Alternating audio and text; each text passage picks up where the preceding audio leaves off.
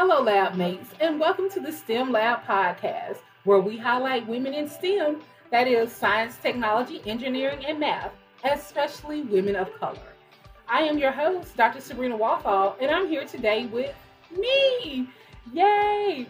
Lab mates, we are midway through the season 1 of the podcast, and I thought this was a great time to reintroduce myself to you. I am currently an associate professor of science and the pre-health and science coordinator at Mercer University's College of Professional Advancement in the Department of Mathematics, Science, and Informatics. I have a PhD in biochemistry and molecular genetics from the University of Alabama at Birmingham and a bachelor's of science in biology from Emory University. I have completed 2 postdocs, one in the lab of Triggs Tollick Ball, using epigenetic techniques to study caloric restriction of cancer cells. My second postdoc was with the Community for Outreach Development at University of Alabama at Birmingham. This lab was located in the McWane Science Center in downtown Birmingham. The background that I have received from my postdocs as well as my graduate studies led me to a life of STEM interests. I believe that I am a STEM advocate, a lover of curriculum development, and also a STEM activist for the inclusion and equity of women and minorities in STEM fields. As I do with all of my guests, I will talk to you about my career, my journey, and my wisdom. Once again, welcome to the STEM Lab podcast. So, tell us a little bit about your career and where you are now in STEM. Well, I would say that I am in the science portion of STEM. As we know, STEM is science, technology, engineering, and math. And so I fit more in the science area.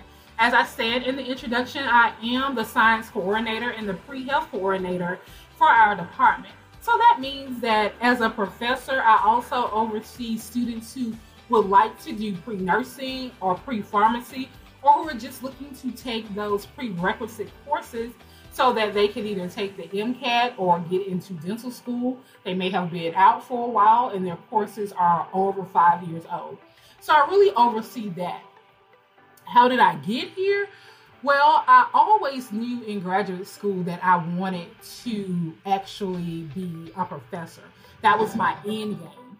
And so in graduate school, I really made sure that I focused on that. I talked to people. I knew that I wanted to do what at the time was a traditional route of doing a postdoc, and then from the postdoc, finding a position in a university, and then in a position in the university, moving up through that, where I would move from just being a professor to then going on and actually being the probably chair of the department, and then from the chair of the department, moving on into hopefully being a dean, and from dean, of course, then moving into what I call the ivory tower of provost or vice president or president. Yeah, so that was the career path that I was on for myself. I'm still in that pathway. You do find that there are challenges while you're on the path of going to the ivory tower. And so I'm really trying to learn to navigate that portion of it. It has been a journey just to get to be a coordinator. You have to, at some point, like in any position, prove to those who are in higher positions that you can do the job that needs to be done, that you have a skill set to make sure that what you say you can do, you can do, and that you continuously work at making those things happen. So I found that to be a great part of the journey, just really learning how to navigate those spaces. And at all times, I didn't know how to do that. And so that's a learning experience for me. Right now, I do teach the pre-nursing courses. So I teach your anatomy and physiology, 1. I teach your microbiology courses. I teach your biology of disease courses. And then I teach a lot of the general biology courses, for the non-majors who do not wish to become doctors or scientists. And so those courses kind of keep me busy along with the duties that are associated with the coordinator position. I really like teaching. I realize I have a knack for it. A lot of students, or a lot of my evaluation feedback states that I'm a great teacher, although I don't have awards that say, hey, she's a great teacher. I do have good evaluations that really hone in on the fact that I love what I do, and the students can actually tell that from the way I interact with them and the way I teach. I remember having Dr. Bradford on, and she talked about using music to motivate her students in their learning.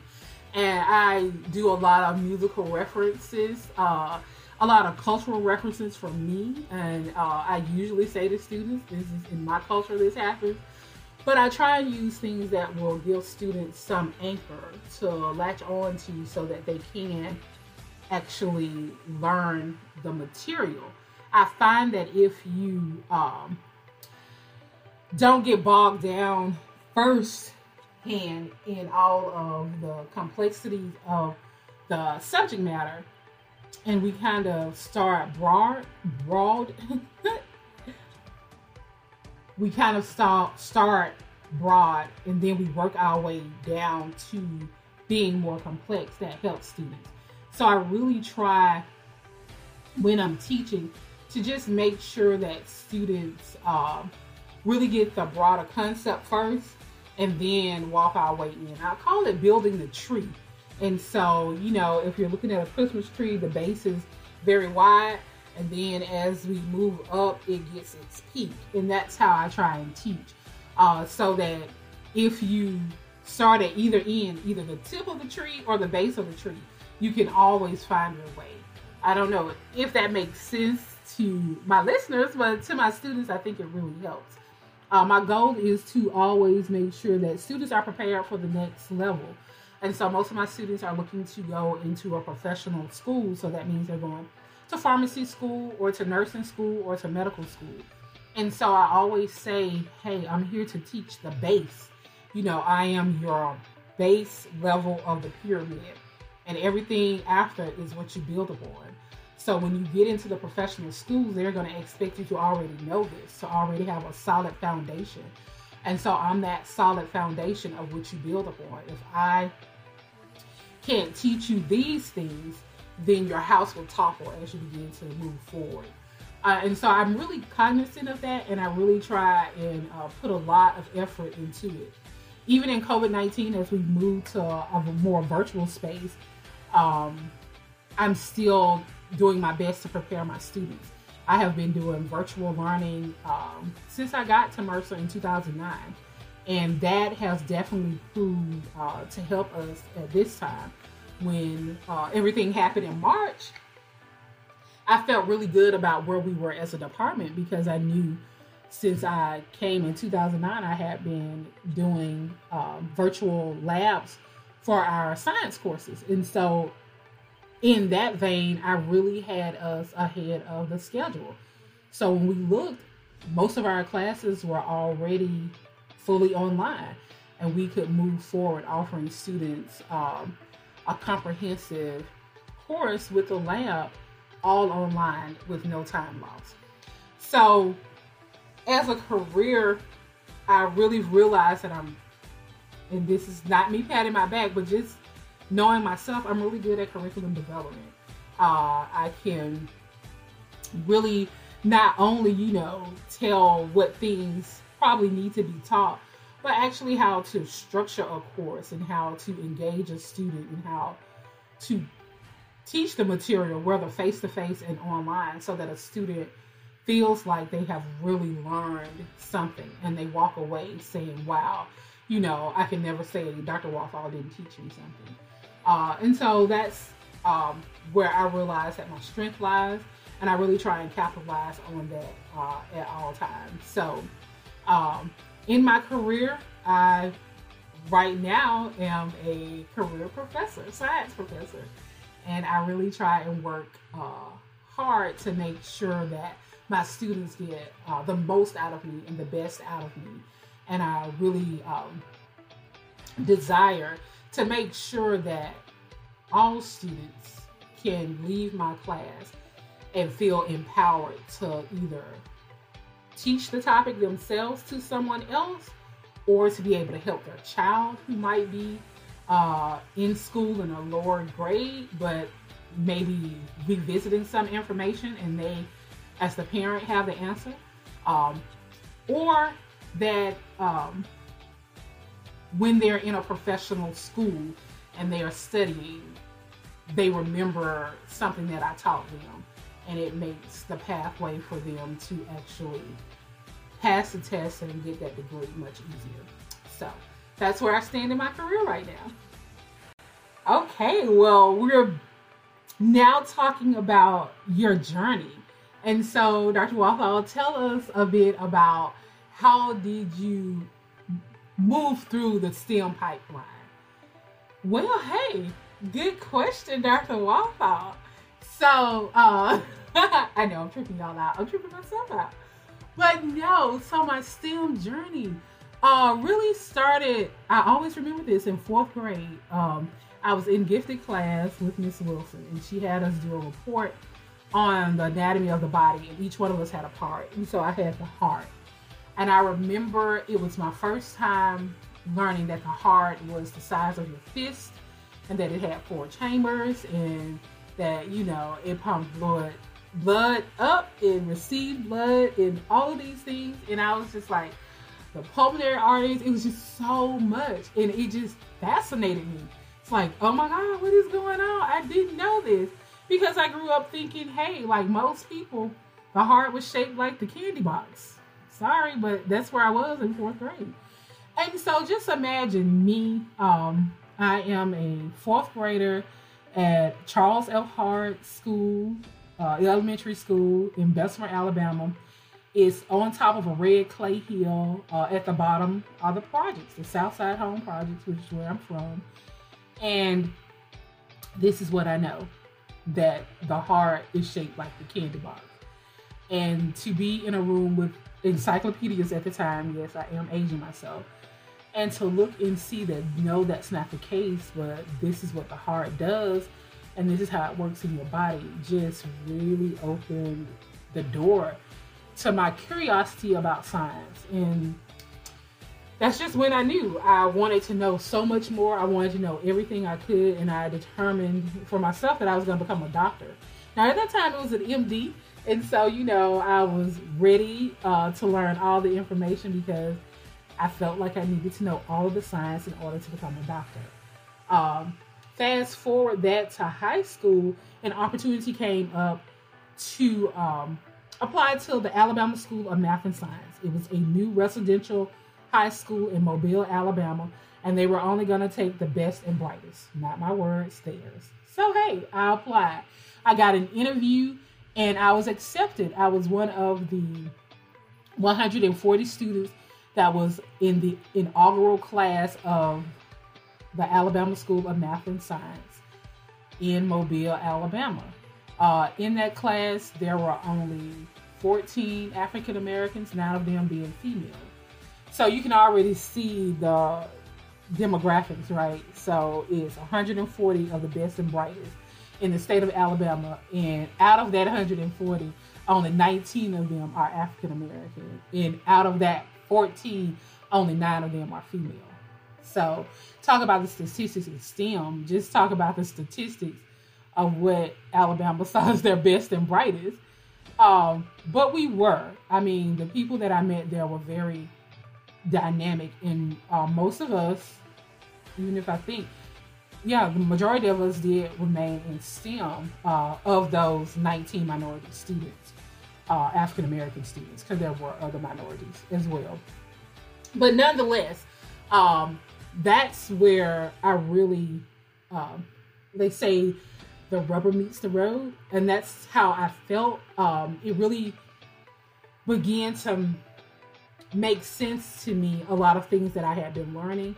I was really challenged. I remember it's where I got my first 0.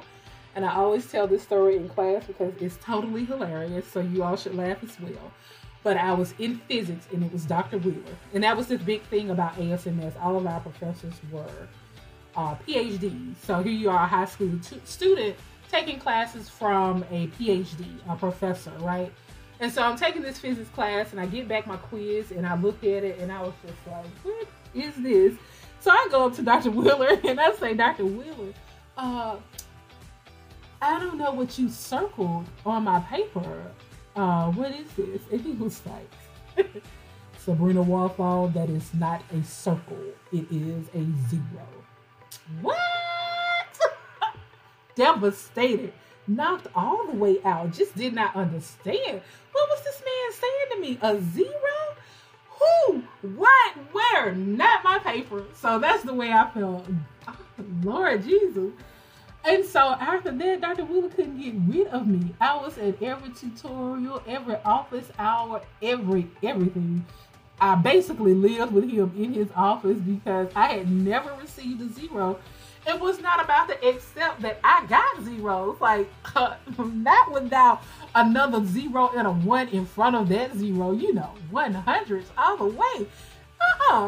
So that really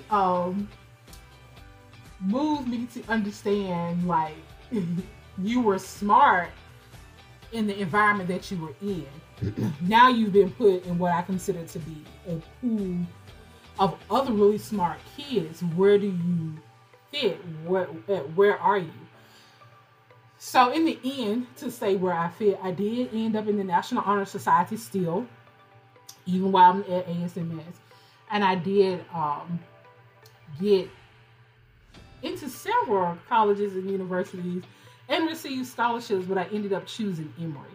And again, I'm now in a space moving on into Emory where, really looking at everything and saying, Sabrina, you're in this space where everybody here is smart.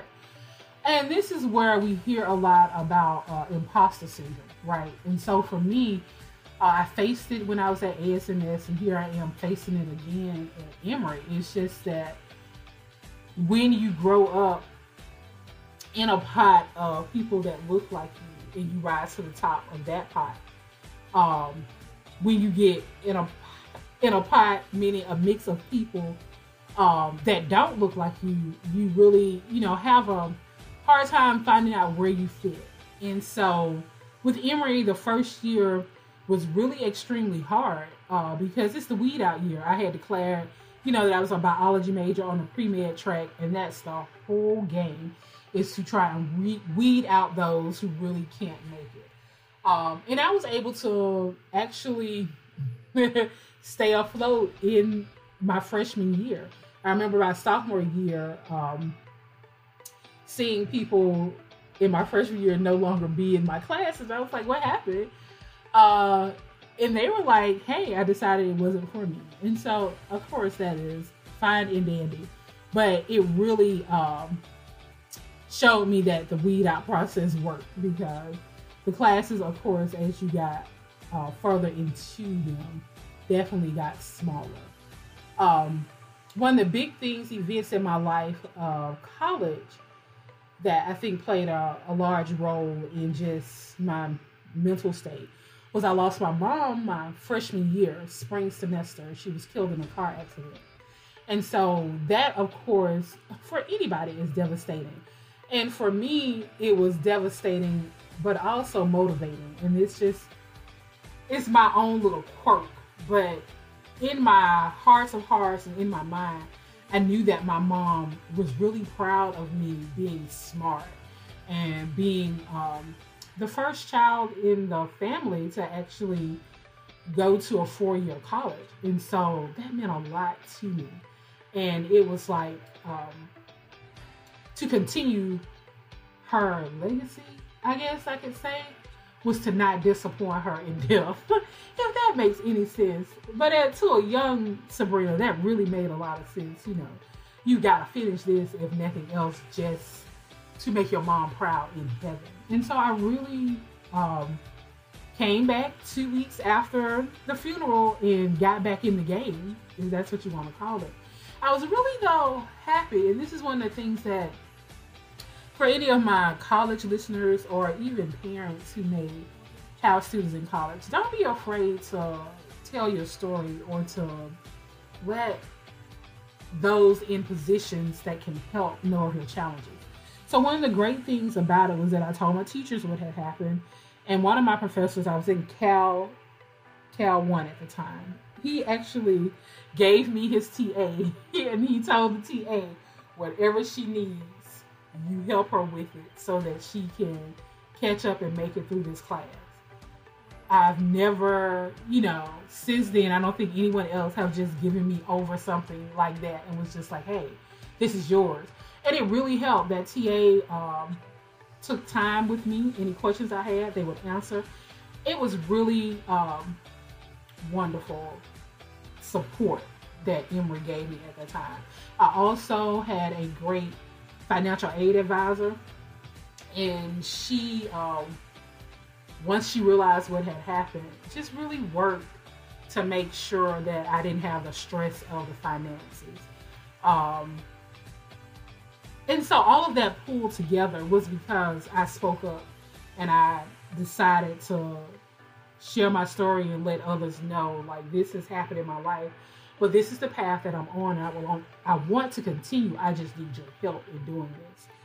So all in all, in the end, I ended up, of course, being able to graduate from Emory. As you heard in the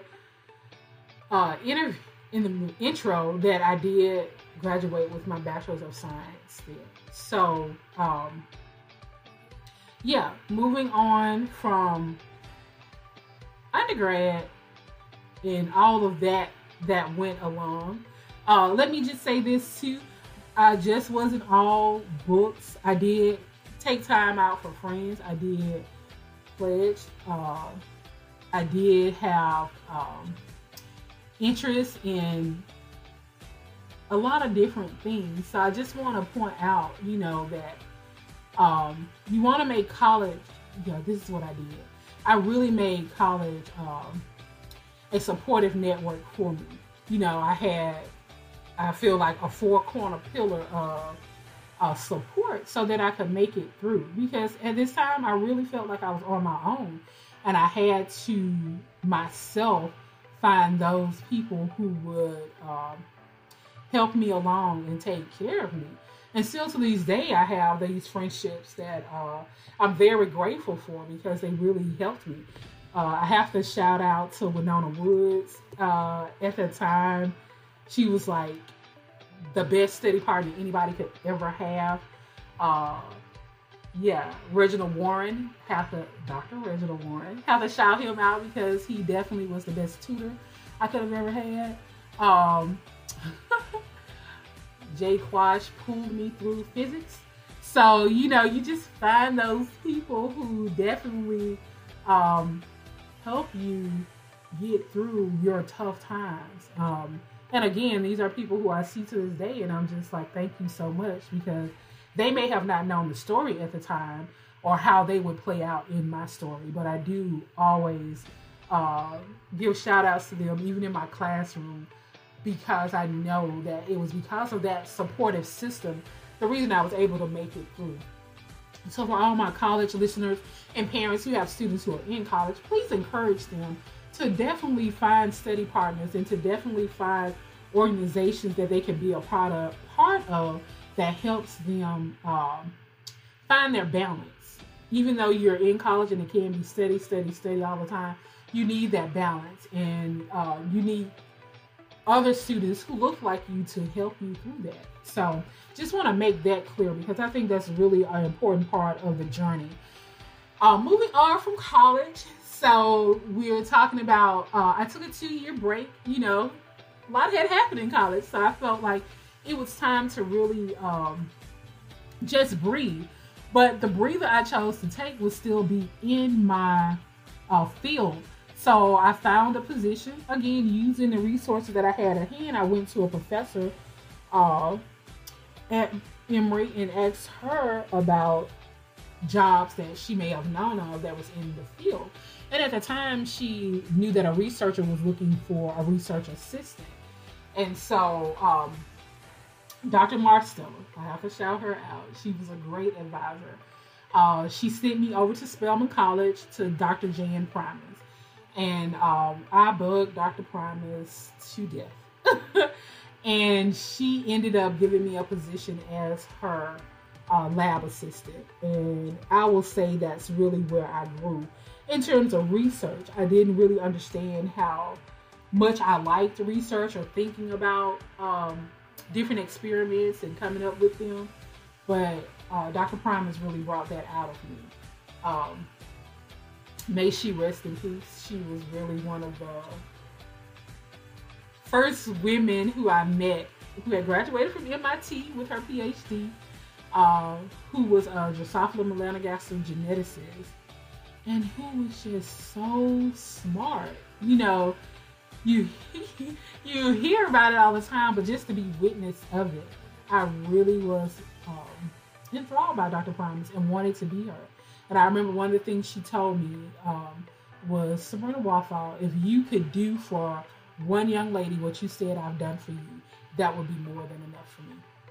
And that's all I've worked to do since then, to make sure that I have the same impact on some young lady in STEM that Dr. Jan Primus had on me, because that impact led me to get a PhD having a background in Drosophila genetics. So, yeah, using your resources. So that was because of Dr. Marsteller that I was able to meet Dr. Primus. Dr. Primus then led me on the way to doing research and then encouraged me to actually go to grad school. So don't forget, I started Emory being a pre-med major. So all I knew in my head was that, oh, I'm going to go and I'm going to be an MD. And Dr. Primus was like, but you're good at this and you really seem to like it. You really should think about it. And as soon as I started thinking about it, this is when I say God started working. Doors just started opening. It was like the floodgates, and voila. I was, before you know it, interviewing. I had more rejections, let me say, than yeses. So let's not get it twisted. Everybody wasn't like, oh, you want to come in? Sure. Columbia rejected, Stanford rejected, Berkeley rejected. Just want to put that out there. But there were some yeses, and UAB happened to be one of those yeses. And that proved to be the place that I needed to be, because it also had a nurturing environment. Shout out to Wanda Jordan. Her office definitely nurtured all of the minority graduate students and made sure that not only did they retain us, but that we matriculated on into higher education ourselves. So I really appreciate that. But yes, so going back, I kind of stepped ahead with thinking about going into graduate school. So I'm in this in-between spot. I'm working for Dr. Primus. She's telling me, hey, you probably should really think about graduate school. So I did. And that's how I ended up applying to UAB and getting accepted. What I didn't know at the time of applying to graduate school, that when you are going for a science degree, you got something called fellowships. And these fellowships actually paid your tuition, paid for books and computers, and also paid you. And so you would get a stipend like you were working to live off of. Now, I know most people are like, what? Yes.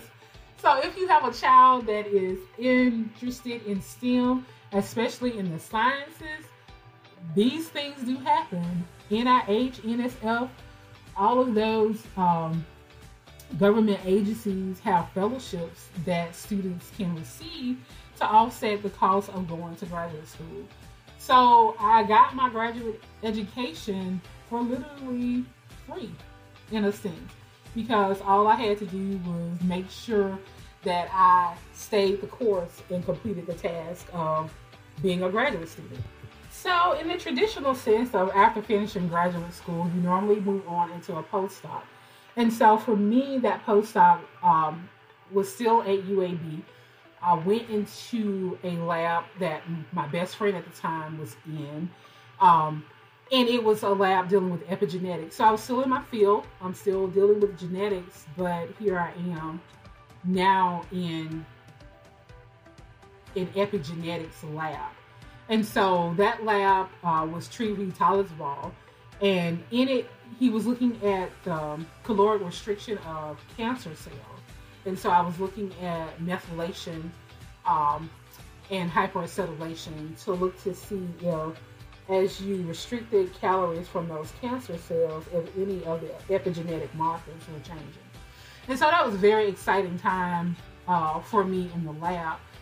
That postdoc, though, was short-lived because something that was close to my heart came available, which was a postdoc position at the Community for Outreach Development at UAB. And so that postdoc took me down into the McWane Science Center, where I began to manage the lab there that would run simulation labs for high school students. So this is where me giving back to the city came into play. I really felt like I wanted to help change lives of students who were in Birmingham but who did not have the access to resources to be really good in STEM. They may have not chosen to go to Mobile, Alabama.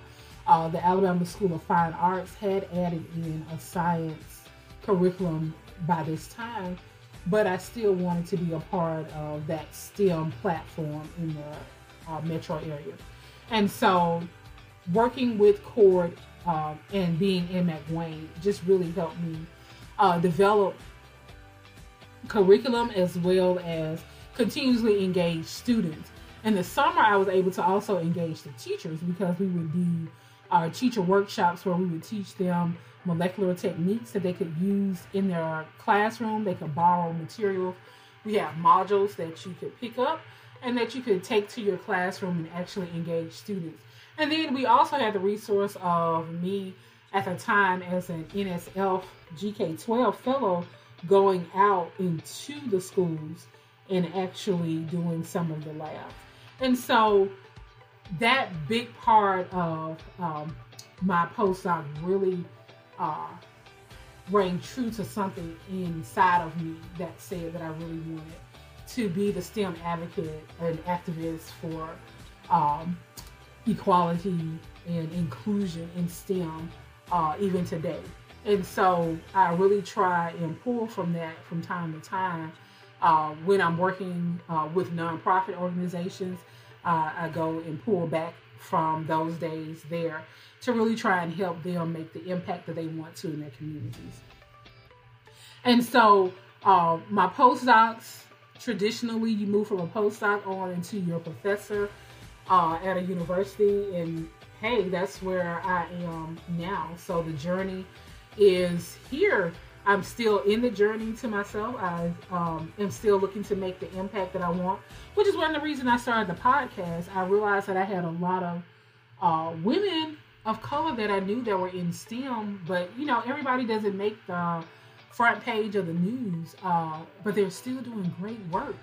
And that was one of the reasons why I wanted to create the STEM Lab podcast, so that I could highlight these women who were out doing excellent work, being authentically themselves, but still a part of the STEM family. And I just don't think that gets to be seen as much as I would like for it to.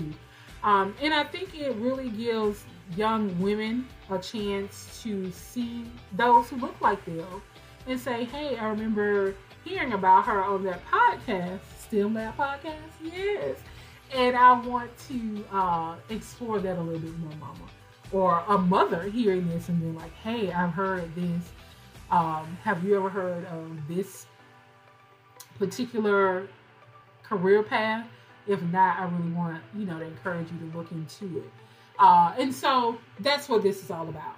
Me just making sure that the women out there who I know and don't know, who I've met on Instagram, are highlighted, and that they are just as treasured as Serena Williams. I love her to death. But we have some of the heavy hitters too in STEM. And I just want to make sure that that's seen. And so that would be my journey, moving from elementary school on up to college, I will say this, that Spelman College played a big part in where I am. If it wasn't for Dr. Primus and Dr. Sheila McClure, who really took me under their wings and showed me that Black women do science and that we do it well and that we get grants for this and that our minds are just as brilliant. Just seeing those women, Dr. Pamela Garner-Smith, just in action. It was such a great time in my life. Those were 2 years that I think really helped me develop. So I would say to anyone listening, take those moments. Some people say, oh, if you take time off, you're never going to go and do what you want to do. Those 2 years that I took off of my academic trajectory really helped me focus more. I'm glad I did stay in a position that was in the field that I wanted to be in, because it helped me really think about things and introduced me to some new things. So one of my favorite bloggers, Demetria Lucas, I would say, don't waste your pretty. I would say, don't waste your scientific talent. You know, if you are thinking of taking time off, please try and do something in your field so you're still building up your resume as you go along. I think that is one of the major takeaways that I would want anybody to hear when they learn of my career path. So, Dr. Walthall, at this segment of the podcast, we always ask our guests that age-old question. If you could reach back on any spectrum of the timeline and tell yourself how to persist in the STEM pipeline, what would you say to yourself at any age? Well, Dr. Walthall, thank you for asking that question. So, if I were to look back, I guess the real second guessing for myself came in college. So I would really say to that college age Sabrina, don't worry, it's going to be okay. You are as smart as you think you are, and other students are not as smart as they pretend to be. Hey! Because that is a lot of going on in the college arena where people always seem to know so much more than you do. And in the end, they don't know it. So, Sabrina, in college, please, girl, don't let that get to you. Know what you know and know it well. If I even go back to an elementary Sabrina, I would say, do what you did. Continue to be you. Continue to love science. Continue to be different. Be that nerd that people are always talking about. You always study. You always in books. Stay that way.